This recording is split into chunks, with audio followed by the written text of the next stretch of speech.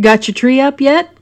Commentator Luke Boggs has some tips for the project. This holiday season, thousands of Georgia men will face the ultimate Yuletide challenge, a task far more difficult than buying for the wife at the last minute or putting together maddeningly complicated toys in the wee hours of Christmas morning. I'm referring, of course, to the very tricky business of handling the oversized Christmas tree, picking it out, bringing it home, putting it up, taking it down, getting it out. Oh, Tannenbaum indeed. Clearly, the best way to handle the plus-size Christmas tree is to avoid one altogether. This can be neatly accomplished by offering to pick up and pick out the tree all by yourself, as a seemingly thoughtful gesture to the woman in your life. This allows you to score a smallish tree without looking like a weenie. If you can't get away with grabbing the tree by yourself, do what you can to avoid the big one at the tree lot. Be smart, be crafty, and don't worry too much about looking like a weenie. You'll thank yourself later. In this, as in many other endeavors, it is advisable to let others do your work for you when possible. So, once you've lost and you've agreed to buy the big one, be sure to let the folks at the tree lot prepare the beast for shipping and setup.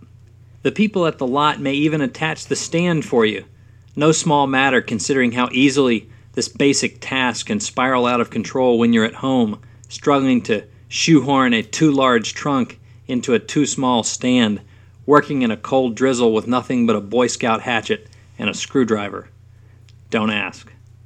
You should, by the way, plan on using a quality tree stand. There are many times in life when cheaper is better, when products of marginal quality are just fine. This is not one of those times. 2 years ago, I traded up to a slick newsstand, one that allows even me to stand a tree up straight in 5 minutes flat.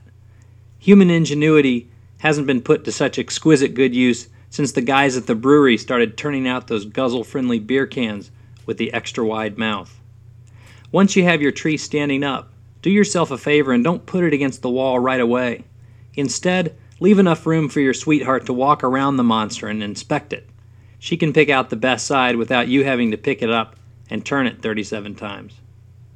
After she's chosen a side, you'll want to anchor the green behemoth to the wall immediately, before she changes her mind.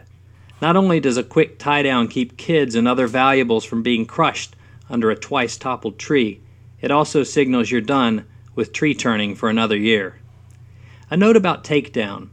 By the end of the holiday season, your massive tree, which was limber and likely wrapped in webbing on the way in, will have petrified into a stone-cold, needle-spewing statue.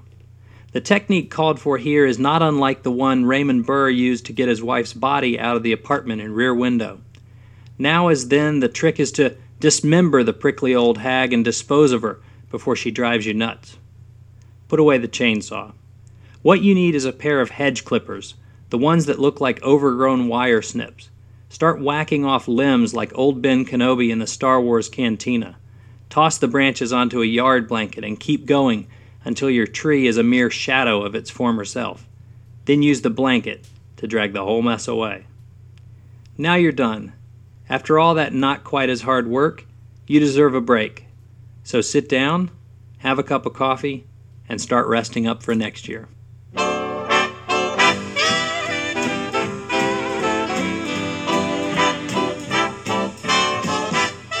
Luke Boggs is a corporate speechwriter. He lives in suburban Atlanta.